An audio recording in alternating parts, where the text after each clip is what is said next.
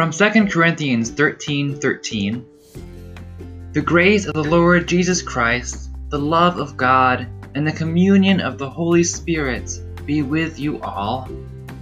We are so glad that you are seeking God with us, and we pray that the message you are about to hear is a blessing to you. I am Brian Niebank, pastor of Zion United Church of Christ, Fireside, in Bellevue, Ohio. I thank you for joining us today as we seek to walk together with God, expressing our love in Bible study and prayer, living the life of the church and serving others, and worshiping God. May God bless you today.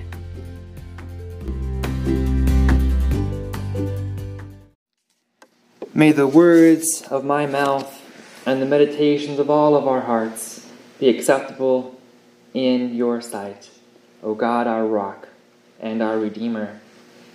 Amen.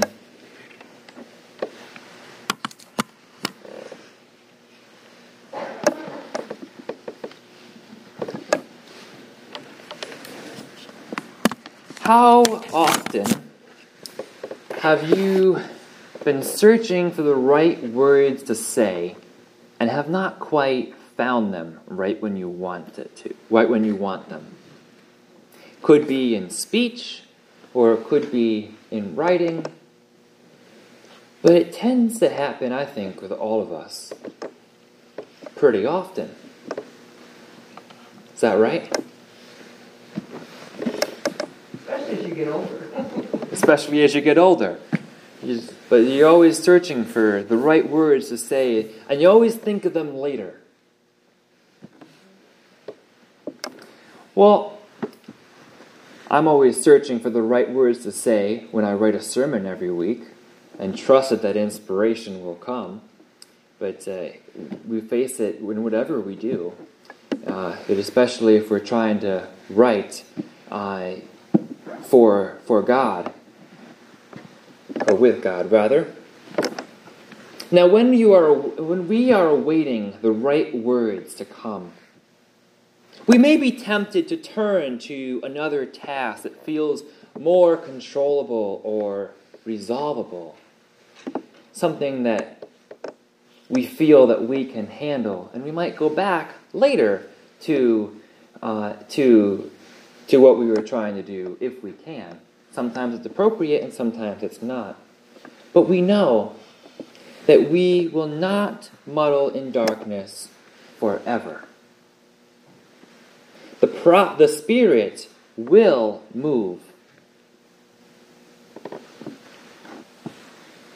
However long it takes, sometimes the Spirit doesn't move for me until Friday or Saturday, but often it's nicer, it takes less stress away when the Spirit moves for me on Tuesday. If you know what I'm saying. But the Spirit always moves and will come through for us if we trust in that dawn of revelation, if we do not give up on the Spirit. Now, the prophet Isaiah spoke into our hearts last week. Some hearts that may be lacking hope, and other hearts that are seeking to spread that hope to others. He spoke into a land that was full of hopelessness immediately after the people had returned from their exile in Babylon. They came back to the land that their ancestors had known. Some full of hope for a new start, and others wondering why they left the land that had become their home. The ones who had not wanted to leave reinforced their opinion when they saw that the land they were moving to was in devastation. They probably told those who led them out of Babylon, "I told you so, we shouldn't have gone here. Where we were was so much better than where we left." Yet Isaiah still spoke words of hope to the people through his prophecy. He told the people that God would rejoice over them there, and that Jerusalem would be a crown of beauty in God's heart. He trusted that the Spirit would move there too, even when it did not seem like the Spirit was with them in that moment. And Nehemiah spoke a similar hope. The books of Ezra and Nehemiah were both written during the same time as 3rd Isaiah, a time when the temple and the city wall are being rebuilt after the exile. Hope is slowly being found in this rebuilding itself throughout these two books. Yet in the scripture reading for today, in Nehemiah chapter 8, there is no mention of the temple building itself, that is, of the temple actually being built. It tells us a different story. The people told the scribe Ezra to bring the book of the law of Moses, which the Lord had given to Israel. The scribe did not bring the book of his own accord. The people who were gathered asked for it. They wanted to hear the word of the Lord read in their hearing. In these days, no one had a copy of the Bible for their own personal possessions like we do today. So the only way that they heard the book read was through oral readings by scribes and religious leaders. They hungered for the word of the Lord in this moment. They hungered for the hope that they found by hearing the word of God. They sought encouragement. Should we be any different today? The only negative aspect of having Bibles published everywhere is that it is not as special to us as it once was. We take it for granted, we being Christians in general, not necessarily us, but we know that many Christians do, and you may or may not be included in that.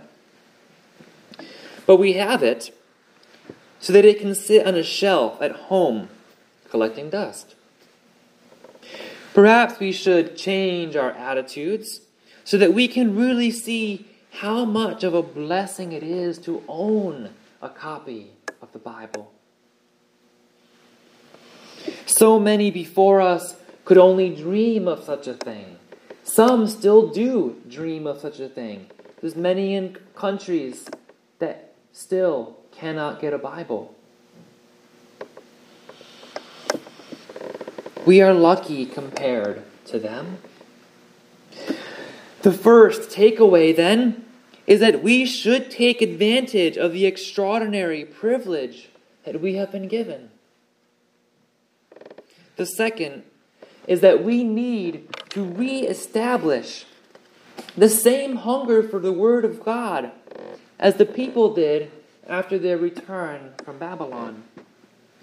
I have mentioned that I want to focus on prayer this year because I know that it is a very important way of establishing our relationship with God. And we should all feel that we are empowered to engage in prayer. Today, the Scriptures place particular emphasis on the Word of God as found in Scripture. It is all the Word of the Lord. It is all God communicating with us. In the next weeks, within the spirit of Epiphany, we will be searching for hope amid the various resources that we have available to us. Where can we find hope? Where can our hunger for hope be fulfilled? Today we hear that our hunger for hope can be fulfilled in Scripture. In the coming weeks, we will discuss other ways that hope is fulfilled by our coming to God. Hear the way that the people of Jerusalem greeted the reading of the book of the Lord. When Ezra opened it, all the people stood up. Then Ezra blessed the Lord, the great God, and all the people answered, Amen, Amen, lifting up their hands. Then they bowed their heads and worshiped the Lord with their faces to the ground.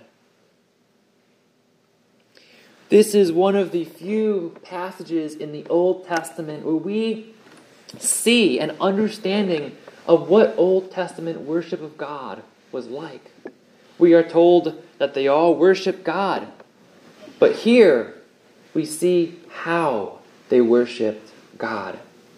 How they worshiped God with such passion and awe.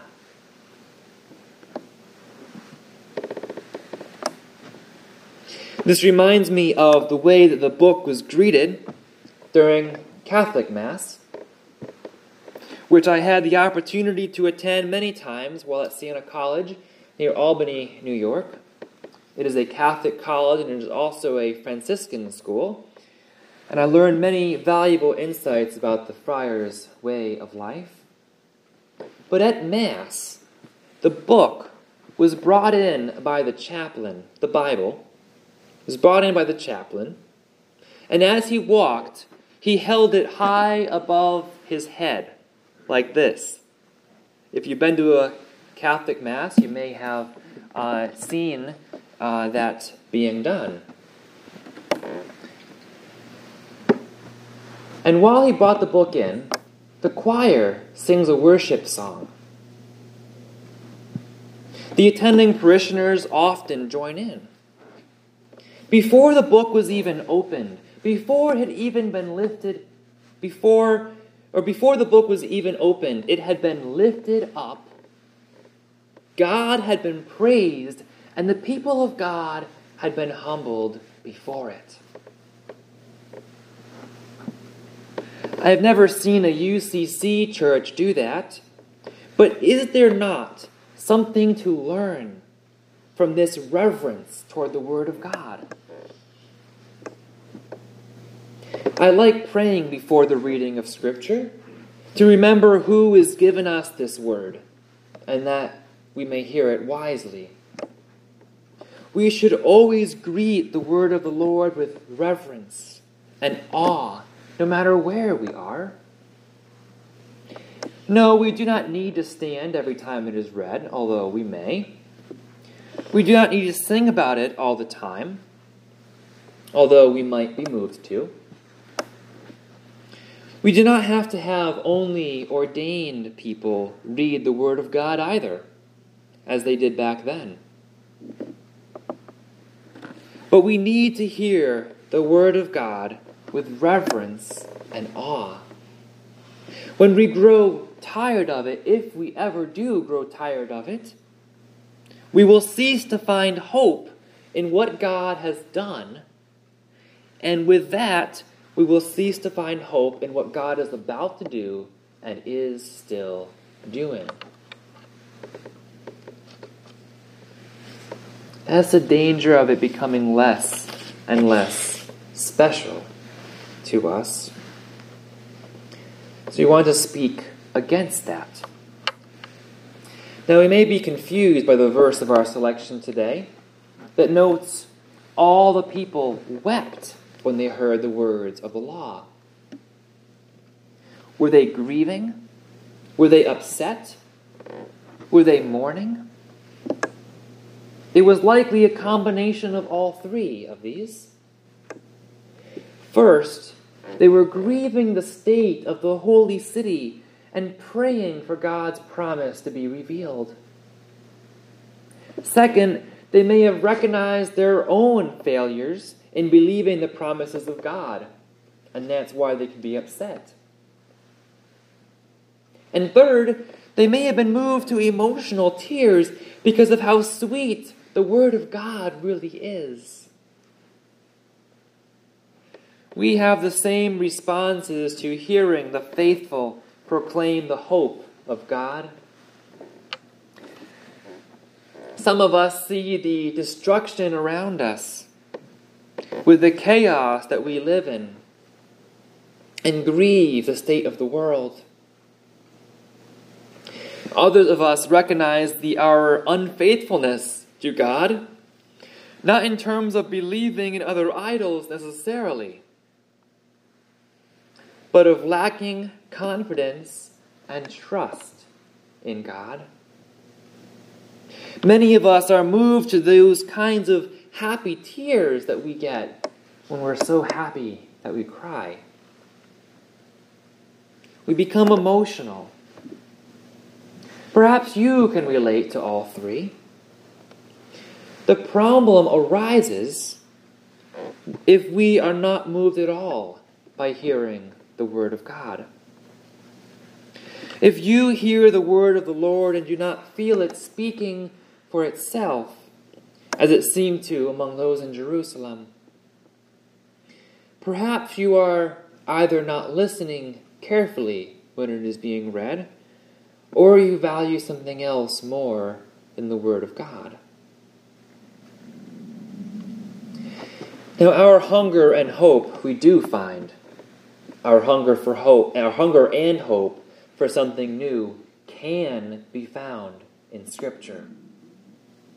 We are fortunate to have the access to God's Word that we do. We should take advantage of that and spend some time with Scripture each day, or at least as regularly as we are able to. When we do, I hope that we hear it in the context of those who heard it in that particular context, such as the people who were hearing Nehemiah speak and then worship the Lord, and such as Job, who is hearing his friends speak as we're going through Job in our book study. We can relate to the context that we actually see and the people that we see in the Bible because they are people like us. And we also want to relate and bring in our own context to figure out how it applies to our world today. I try to do this in every sermon, on every text. The two main pieces of a sermon, the context of the text, and then apply it to our lives. We should do the same when we read Scripture. Now, if you are not one to express emotion outwardly, that's fine. But if you are one, you are encouraged to let that emotion out. We'll see how many people are dancing down the aisles next week. Whether you want to raise your hands in praise or clap to a song, there is nothing stopping you other than the fear that you do not want to be the only one. Been there. I think that's a legitimate fear for most of us, if not all of us. But we are still missing one critical element of the Nehemiah story. In verse 8, we are told that the interpretation of the reading was given so that the people might understand. You are not expected to understand everything that you read and or hear the first time you see it. That may be encouraging for some of you who may not understand what the Bible is trying to tell you right away. God does not expect you to. But you need to seek out explanations. You need to read commentaries for more in-depth Bible study, or speak to others about the Scripture reading. Choose a particular study Bible where you can read the short notes about the text. Journey with other Christians who are studying the same text as you. It's part of what we try to do in our book group as we go through Job and other books as well. These authors and these friends will add context to the reading and help you apply what you read to your daily life as a Christian. There are many, many reasons to be discouraged. The world is in crisis. There is violence and sickness and hunger everywhere. And we do not have the adequate resources to respond in the way that the church should, because there are not enough people in the church. And more people do not want to join the church because they do not see the church being the church. It is a vicious cycle that we find ourselves in. But we will just burn ourselves out even further if we try to be everything to everyone and not refocus and look at our foundation. It all begins from our foundation. Our foundation can be prayer, but here, in this case specifically, it is Scripture. We need to look at our foundation as the church and also as individuals. At our annual meeting last week, we talked about focusing on ourselves for a year. We want to care for our building, organize what we have here, and prepare our space for the vision that we hope for. I think it was the annual meeting too. We talked about it at Faith Formation, but I think we brought it up at annual meeting also.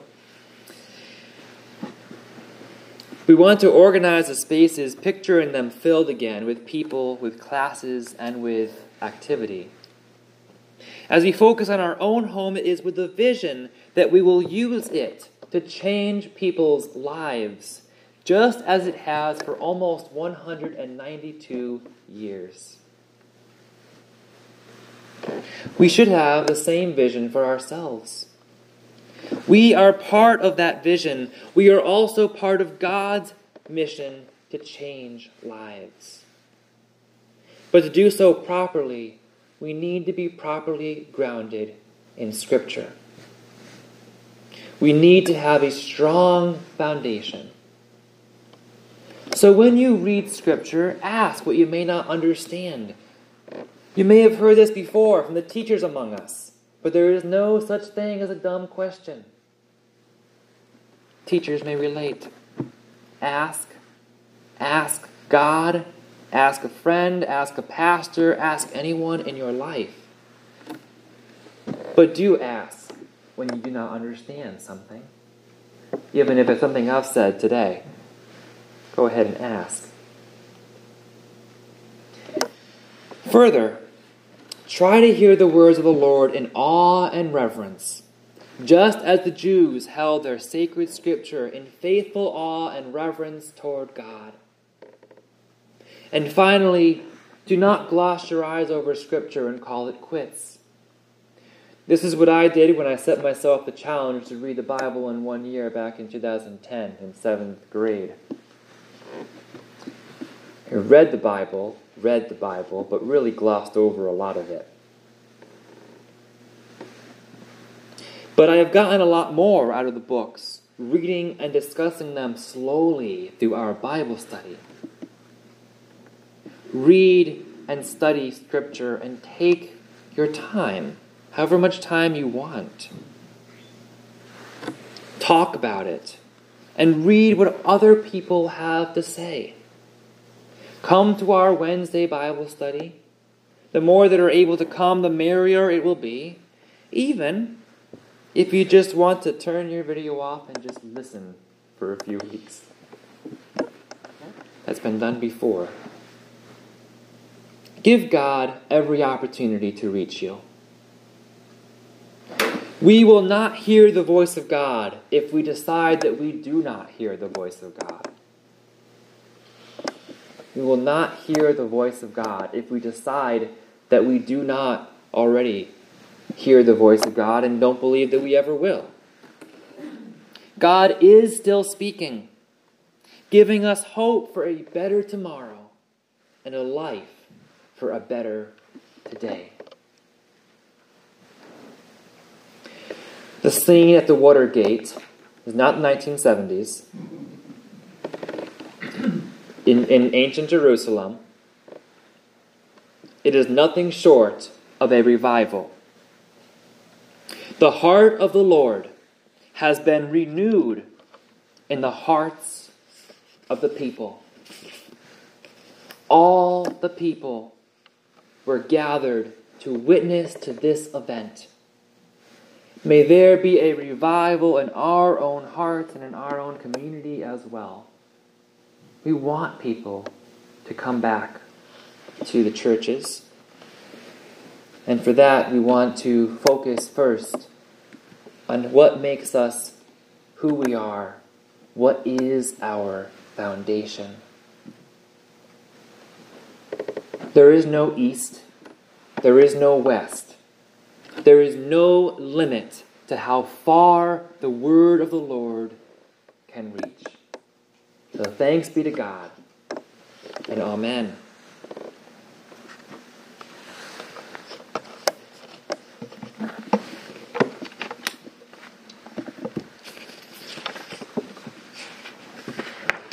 Our next hymn is In Christ There Is No East or West, and it is also found in your inserts. It is from the Worship and Rejoice hymnal.